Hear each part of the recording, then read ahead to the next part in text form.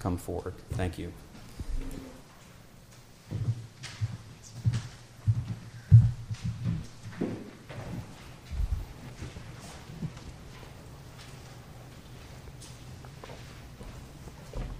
Good morning.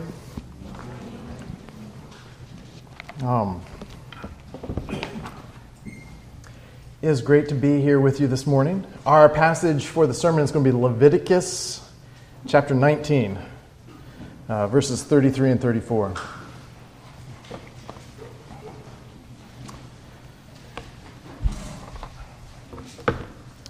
Leviticus 19, verses 33 and 34. If you start at the very beginning of the Bible, Genesis, Exodus, Leviticus, third book in, this is chapter 19. This is the word of God. When a stranger sojourns with you in your land, you shall not do him wrong. You shall treat the stranger who sojourns with you as the native among you, and you shall love him as yourself. For you are strangers in the land of Egypt. I am the Lord your God. So far, the reading of God's word. Let us pray together. Our Father in heaven, we give you thanks for your word. We thank you for the kindness that you have shown us in Christ. We ask that you will give us understanding of your word, that you will grow us in faith and love through our time together this morning, that you will be praised. We ask that you will transform us, transform your people, that you will grow us in likeness to Christ, that you will grow a love for you and for those around us. And we ask that you will be praised, that our hearts will sing to you. And I pray this in Jesus' name. Amen.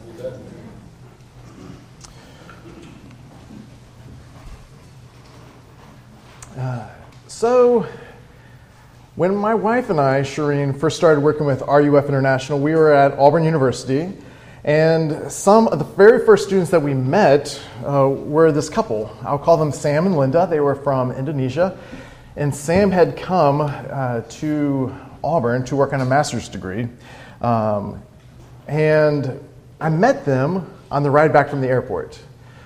So this area is really nice because there's lots of airports in the area. It's fairly easy to get to the airport. When I was in Auburn, it was an hour and a half to 2 hours to get to the nearest international airport. And so the university would send these buses up, and I got on one of these buses, and I met Sam there on the bus. And Sam and Linda were very responsible. So responsible that they reserved their apartment from Indonesia. So they knew where they were going to be staying. All they had to do was walk into the office, sign the lease papers, and they were good to go, right? And they were excited about this transition. But unless you're probably like a lawyer or a real estate professional, something like that, real estate documents are long, there's lots of words, and most of those words I don't understand. And so they wanted somebody to sit with them while they were looking over these documents, signing them, and checking out their apartment. And so they're like, Matthew, will you do this? I was like, I would be happy to. I am not a professional, but I will sit with you. I will do my best. And so sat with them while they looked at the lease agreement, checking out the apartment. And we're looking at the apartment, and of course we take off our shoes as soon as we come inside. We're walking in, and we're about 3 steps in, and everybody's looking down at their feet because their feet were wet. For whatever reason, the apartment complex decided to clean the carpets. I'm glad they decided to clean the carpets. But they decided to clean the carpets the day that they arrived. All the carpets were soaked. And then came this big cultural adjustment because they had reserved their apartment from their home, from what they were used to. Not only were their feet wet, but they were wondering what happened to all the furniture. Because where they were from, apartments come furnished. So they have an apartment with wet carpet and no furniture. Sam and Linda stayed with us for a few days. We helped them while they were getting their phones and getting their bank account set up, while they started looking for furniture around different places, hoping to find some inexpensive furniture because, again, they thought furniture was already going to be there.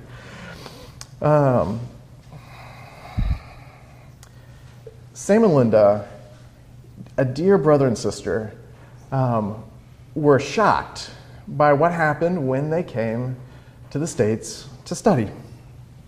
And they are examples of people that God has brought to this country to study.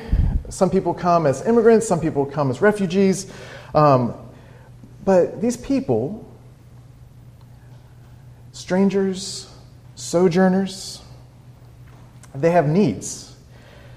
They have left their homes, they have left that support, and things are different here. And that makes that transition even harder. For Sam and Linda, and for almost all of my international students, they very much feel the vulnerability of being in a new country, in a new position. English isn't their first language. The culture is different. Expectations are different. And they've left all their support system. They've come, their family, their friends, they're back home, and so it's a whole new situation for them. They are created in God's image, and God cares about them deeply and wants to see them flourish and thrive. And God calls His people to reflect His character by welcoming and caring and loving the stranger, the sojourner, just as He has welcomed and cared for the church. If there's one thing that, if you want to remember one thing from today, remember that God loves you and that He has welcomed you. God loves you and He has welcomed you. And I recognize the challenge of that. You're like, okay, I want to remember one thing? Okay, got it. This is the one thing? Okay, now don't check out on me because there's more. But sometimes you need that one thing to kind of build around, right? Remember that God loves you and He has welcomed you. He loves you and He has welcomed you.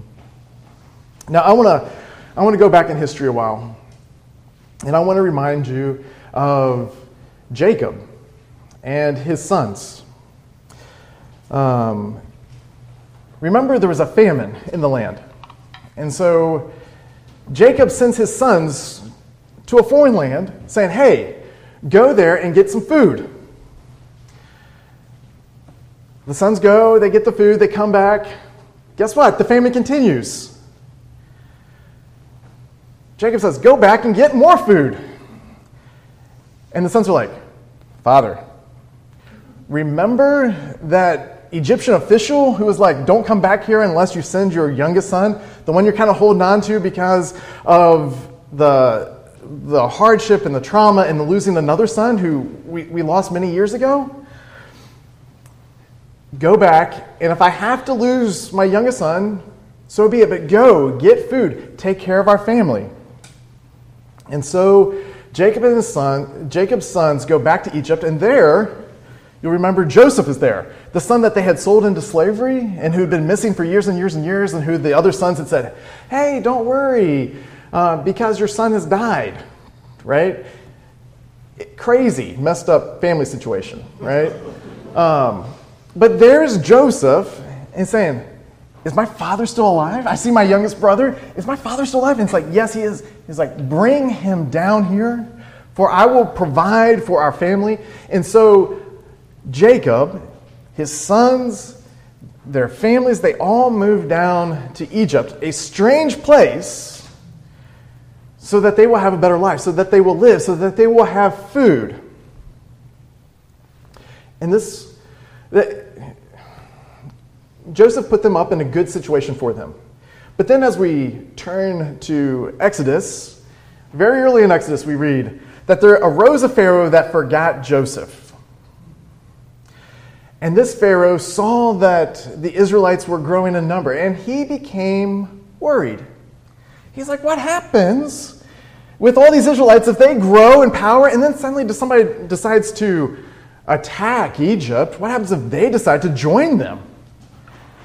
And so Pharaoh comes up with this plan that he thinks is great, which is a horrible idea. But he's like, we are going to enslave the Israelites. We'll make them do hard labor. We will oppress them. But the Israelites call out to God. Remember what happens? God demonstrates himself to be a powerful God, one who is mighty, one who has a powerful arm, who is going to deliver his people. And that's what he does. He brings out the Israelites from Egypt. And the Exodus that we see in the book of Exodus is, in the Old Testament, this is like the ultimate premier deliverance or rescue that you see in the Old Testament. It points to greater things to come, but all throughout the Israelites' history, they come back to God's delivering them, rescuing them from Egypt. So God brings out the Israelites. And remember that he sent 10 plagues, showing how the Egyptian gods were nothing. That the Israelites get to the Red Sea and they are panicking because they see the army coming behind them and there is this Red Sea in front of them. And what does God do? He splits the Red Sea so that they walk across on dry ground. God provides an abundant deliverance. The Israelites walk across on dry ground. They get to the other side. Pharaoh's army is chasing after them. And God drowns the army in the Red Sea. It's a glorious victory for God, and he saves his people from the Egyptians. And now they're on the other side of the Red Sea, and God is starting to prepare his people, the Israelites, for what he wants their society, their community to look like. And so he gives them commands and laws saying, hey, now that you're out of Egypt, I want this community to act like this. When you come into the promised land, I want you to act like this. And what does he want his people to do? He wants his people to reflect his character. So God gives this command. When a stranger sojourns with you in your land, you shall not do him wrong. You shall treat the stranger who sojourns with you as the native among you, and you shall love him as yourself. That's pretty awesome, right? God wants his people to reflect his character.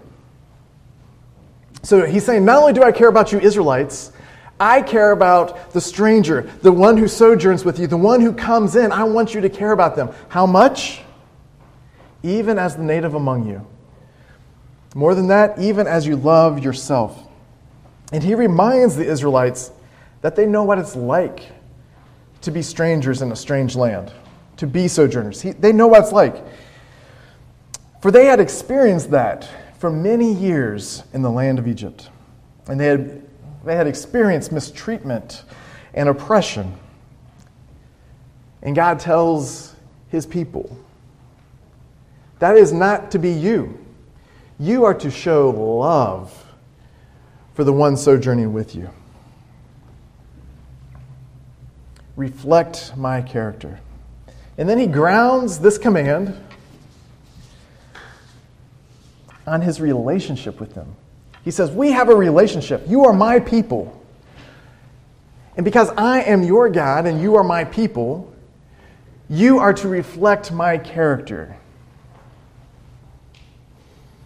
Because I am the Lord, your God. So, if you don't already know this, when you read in your English Bible and you see Lord in all caps, have you ever run across that and you're like, wow, is this like a typo? Like, what's going on here?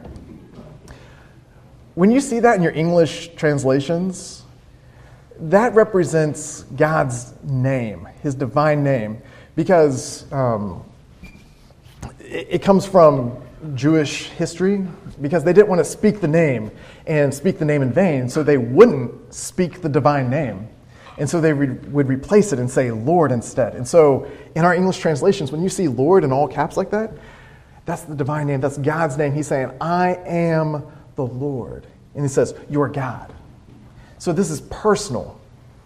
This is personal for the people of God, because the God who has rescued them and delivered them says, I love you. I have saved you. Reflect my character because I am your God and you are my people. And there's this very close, tight relationship here. And so the people of God are to love the stranger as themselves because they know what it's like to be sojourners. And it reflects the character of God.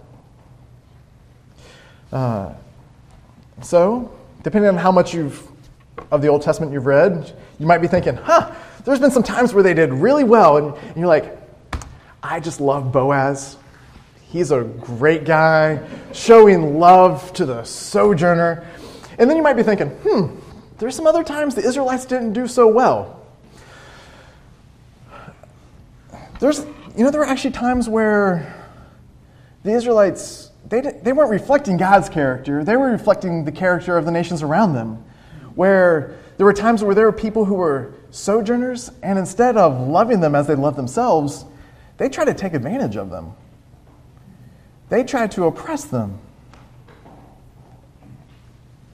So even though God brought the Israelites out of Egypt, and this is something that the Israelites keep coming back to, they didn't always do well with this. There's often times where they did not love the sojourner, let alone as themselves, just didn't love them at all, and instead mistreated them. So there needed to be a greater rescue. There needed to be a greater deliverance. And so God sent his son Jesus. And Jesus came in the flesh. And Matthew chapter 9, we hear this, that when Jesus saw the crowds, he had compassion for them. Jesus has compassion for the crowds. There's a lot of times that we read this and we tend to think of these crowds as just like, they're just all Israelites. They weren't all just Israelites. There were Gentiles there. There were people from surrounding countries there. But hear this, that Jesus had compassion. So we have a God who has compassion. He has compassion on those who are helpless, like sheep without a shepherd. And Jesus had compassion on the crowd. He loved them. Jesus fulfilled the law of God in loving this crowd, loving the sojourners, loving those who were in a strange land. Jesus perfectly loved his heavenly Father, and he perfectly loved those around him.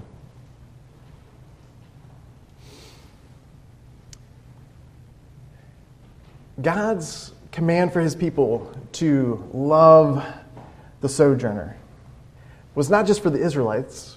It also comes down to us, his people. He calls us to also love the sojourner. He also calls us to love him with all of our heart, soul, mind, and strength. He calls us to love those around us, our neighbors, even as we love ourselves. How are we doing with that, right? Earlier in the service, we confessed that we don't do that perfectly. That we don't perfectly love the neighbors around us. We don't perfectly love the sojourner. We don't love God with all of our heart, soul, mind, and strength. But Jesus did. And in Jesus, God demonstrated his love for us, for you and for me, that even while we were sinners, Christ died for you. And through Jesus' death, we have been reconciled to God. We have peace with God because of his making the sacrifice of himself to take away and atone for our sin. And not only did he reconcile us, but he brought us into the family of God. Galatians 4 says this, "But when the fullness of time had come, God sent forth his Son, born of woman, born under the law, to redeem those who were under the law, so that we might receive adoption as sons. And because you are sons, God has sent the Spirit of his Son into our hearts, crying, Abba, Father." God has made us his children. He has brought us into his family. He hasn't just made peace with us and left us out there to be like, okay, we now have peace. There's no more animosity. There's no more anger. There's no more fighting. But no, God has brought us into his family. God has brought us near to himself. He has welcomed us. He has brought us into the family of God. God loves you, and he has brought you into the family of God. So not only has God brought us into the family of God, but Jesus is preparing a place for us. Jesus is welcoming us. I want you to think of John 14, right? Jesus says this in John 14:2. "In my Father's house are many rooms. In my Father's house are many rooms. If it were not so, would I have told you that I go to prepare a place for you?" Jesus is telling his disciples that he's going to prepare a place for them because he loves them, because God loves them, has brought them into his family. So during the height of the pandemic, I had a student that returned to Central Asia. And we happened to be doing a meeting online. We were Zooming, as everybody got really tired of. We were doing a Zoom, and we were sitting around talking, and we noticed that the student is in this very large room. And like, "Where are you?" And she's like, "I'm at home." And we're looking at, it looks like she's at this really big table. It's like, "So you're at home?" It's like, "Yeah, where are you in your home?" "I'm in the dining room." "Okay." And so she went back, Central Asia, she's at home, and she's in this dining room that could easily seat 40 to probably up to 60 people. For me, like, fire marshal will not let more than like 10, 12 people in my house. For her, they have room for 40 to 60 people at the dining room. And so we're talking, it's like, what's going on? She's like, "Would you like a tour?" It's like, we're all like, "Yes, absolutely."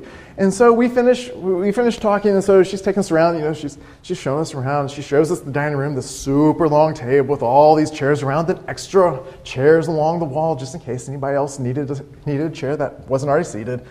And then she shows us the kitchen, which is like this big kitchen, and then she shows us this other kitchen where some of the aunties were cooking. She was in her father's house. And literally, her father's house had many rooms because in her culture, her parents were there, her siblings were there, and there were rooms for her and her siblings and their families, right? She took us outside. She showed us the garden. And there's like I thought that it was kind of like a small office building, maybe something really big. Nope, that was her uncle's house. Culturally speaking, for her family, the families lived together.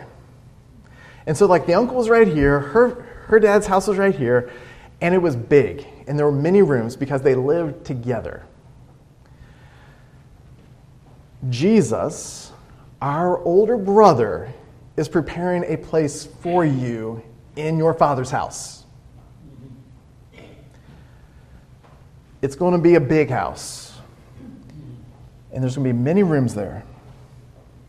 I like to throw in this little side note. Some of you might be thinking, all I want is a few acres with enough trees that I cannot see my neighbors. The good news is, when the Lord returns and we're all in this big house together, the Lord will have so worked in your heart that you don't want those trees anymore. You will want to be with your brothers and sisters in your Father's house. That's how much the Lord is changing our hearts. And when we get to glory, it will be glorious. And we will love being with our brothers and sisters in our Father's house. because he has welcomed us into his family, and our elder brother is going to prepare a place for us where there are many rooms. So not only has God welcomed us into his family, our elder brother Jesus is preparing a place for us, but week in, week out, day by day, our God feeds us and cares for us. Every week in worship, the Lord feeds his people with his word.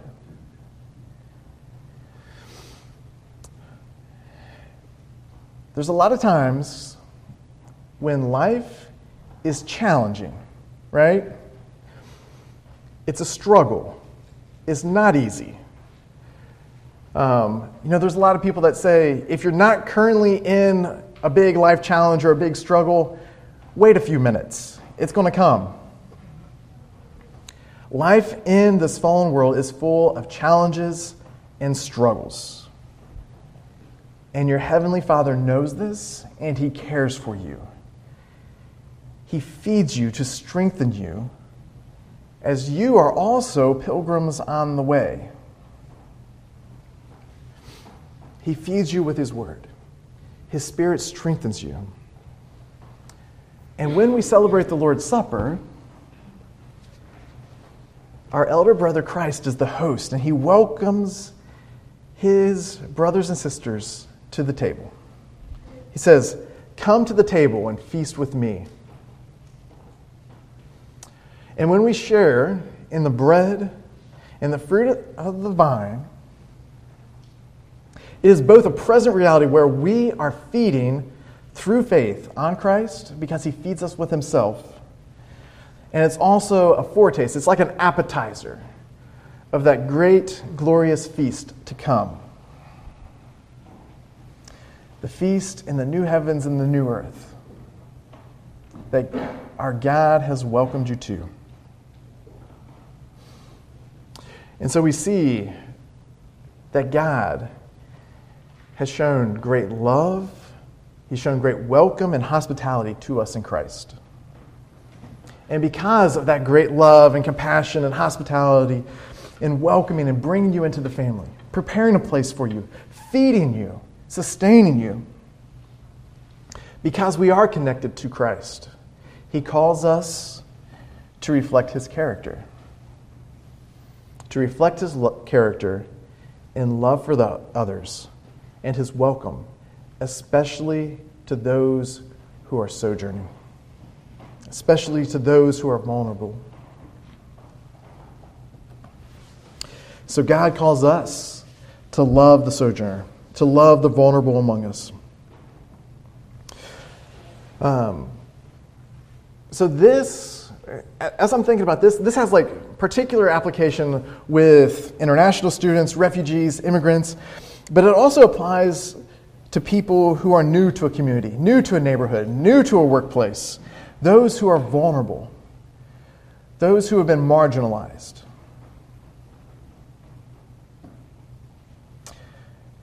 Because being pushed out into a position of vulnerability, people often have needs, and people often try to take advantage of them. In working with international students, I hear a lot of stories in which people try to take advantage of international students, either selling cars, apartments, buying things, selling things. There's just a lot of shady things that go on. Things in which people are not treating these guests as full of honor and worthy to be welcomed and loved. So how are we to love the sojourner? How are we to love the vulnerable among us? We are called to love the sojourner. We are called to love those who are vulnerable even as we love ourselves. Even as we love ourselves. That is a high bar. Because if we're being honest with ourselves, even if we don't have a good self-opinion of ourselves, chances are that we do a better job of loving ourselves than we do anybody else. And so we need to work at loving others. We also need to repent for not loving others as we love ourselves.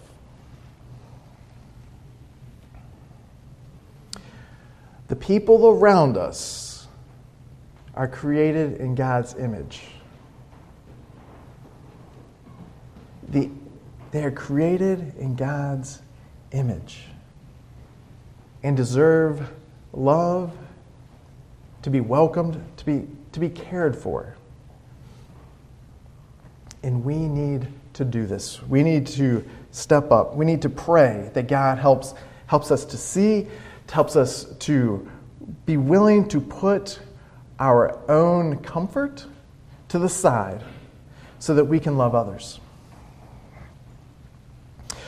One of the ways that we can love sojourners and those who are vulnerable is to show welcome and hospitality.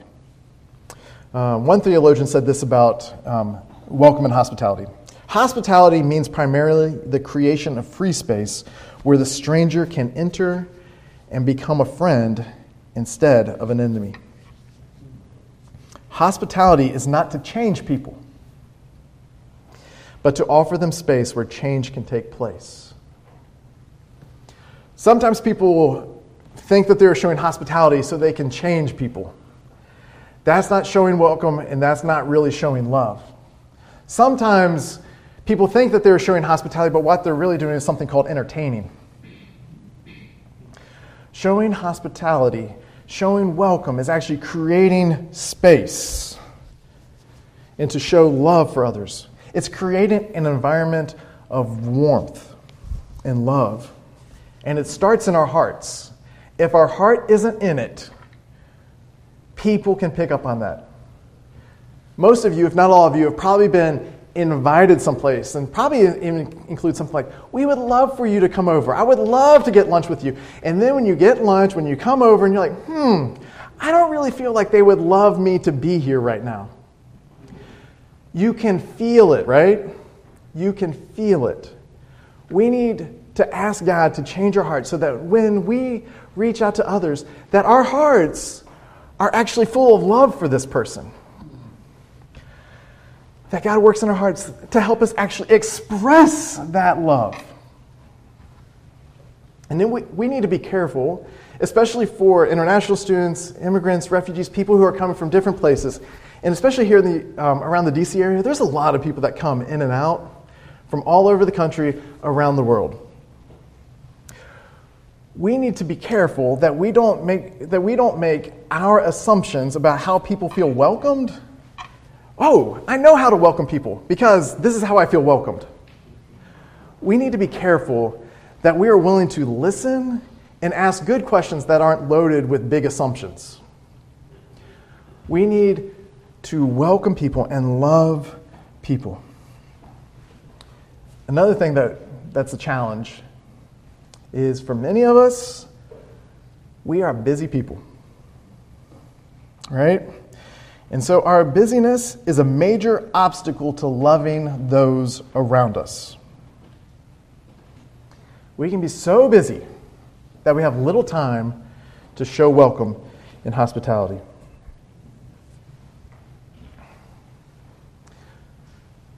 We have jobs, we have families. We need to pray that God will help us to kind of process how can we love our family well and invite other people in. How can we honor God well through our jobs and show hospitality and welcome. So we need to be mindful of how our schedules and our spending reflect our values. How do our spending and how do our schedules reflect our values? If we're doing this, if we're doing hospitality, if we're welcoming others, if we're showing love, we might have to rearrange our budgets. So that's both our monetary budgets and our time budgets, our schedules, right? So we need to be mindful of this. Because we want to reflect God's character. because he has loved us. It's, a lot of times love is just thrown around, like the word love, right? Oh, I love this, I love that, I love you. It's like, no, you don't.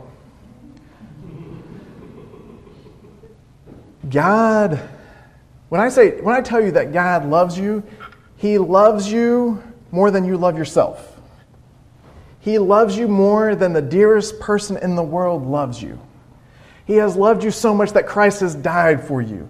Christ loves you so much that he offered up himself as a sacrifice. He made atonement for your sin because of his love for you. This is a love beyond comprehension. We can't understand this fully. We get glimpses.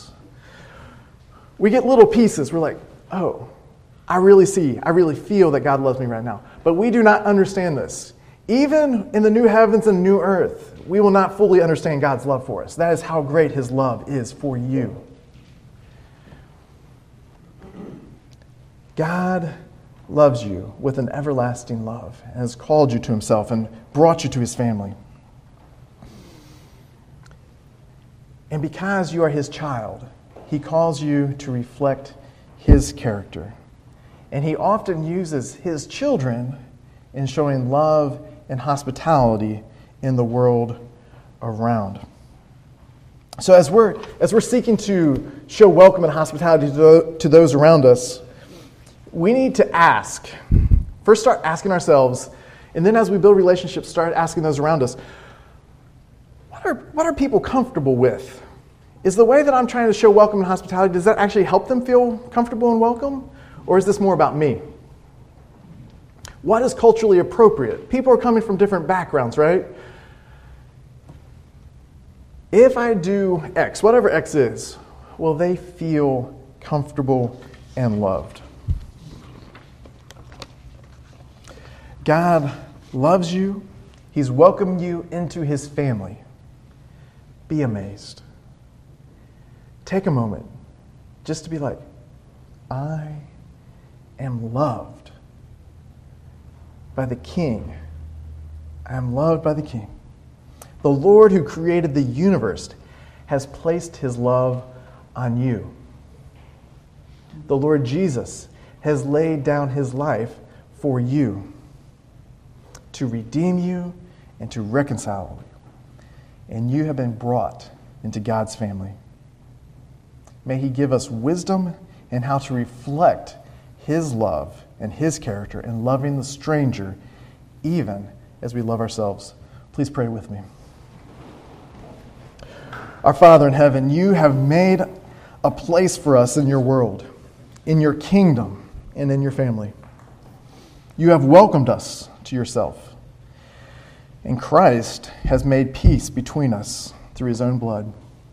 Help us now to rest in your love.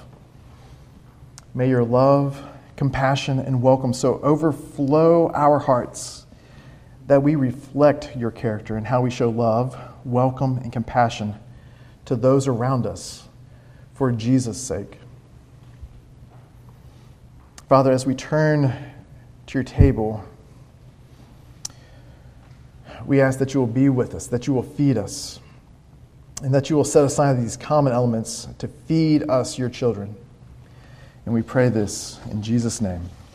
Amen. Amen.